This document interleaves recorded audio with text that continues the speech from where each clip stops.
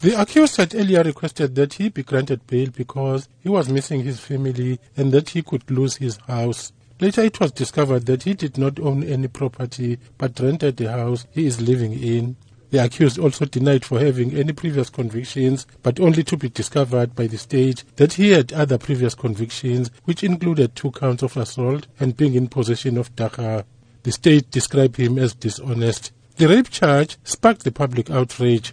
The public included various political parties and the civil society, of whom condemned the child rape. The African National Congress's Falake Mhlongo. We are here to protect our names as men, so we call this is not a man who did this. So we are here to condemn. We are very angry about this, and we say this man, he mustn't come out in jail, he mustn't get bail, he must stay inside up until he dies. The Democratic Alliance has also condemned the alleged sexual act by the accused.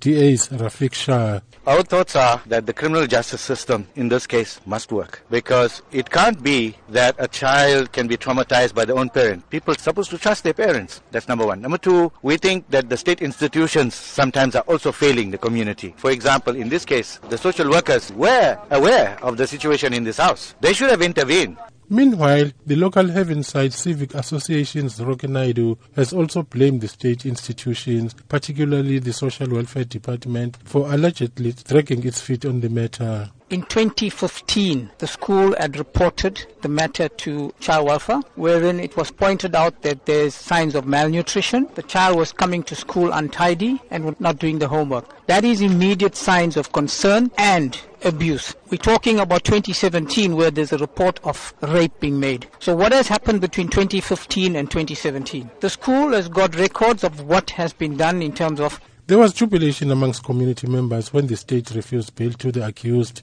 Community member Brandon Pillay had this to say. At the outset, I must say I feel a sense of jubilation in that the community coming out here and protesting was not in vain. For the magistrate to rule that bail was being denied is clearly evident that apart from taking into consideration the schedule of the offence and the seriousness, he also considered the community's plight and the community's cry for no bail. The matter has been adjourned to the Durban Regional Court for trial on the 10th of April this year. The accused will remain in custody. I'm Cyril Mnguni in Durban.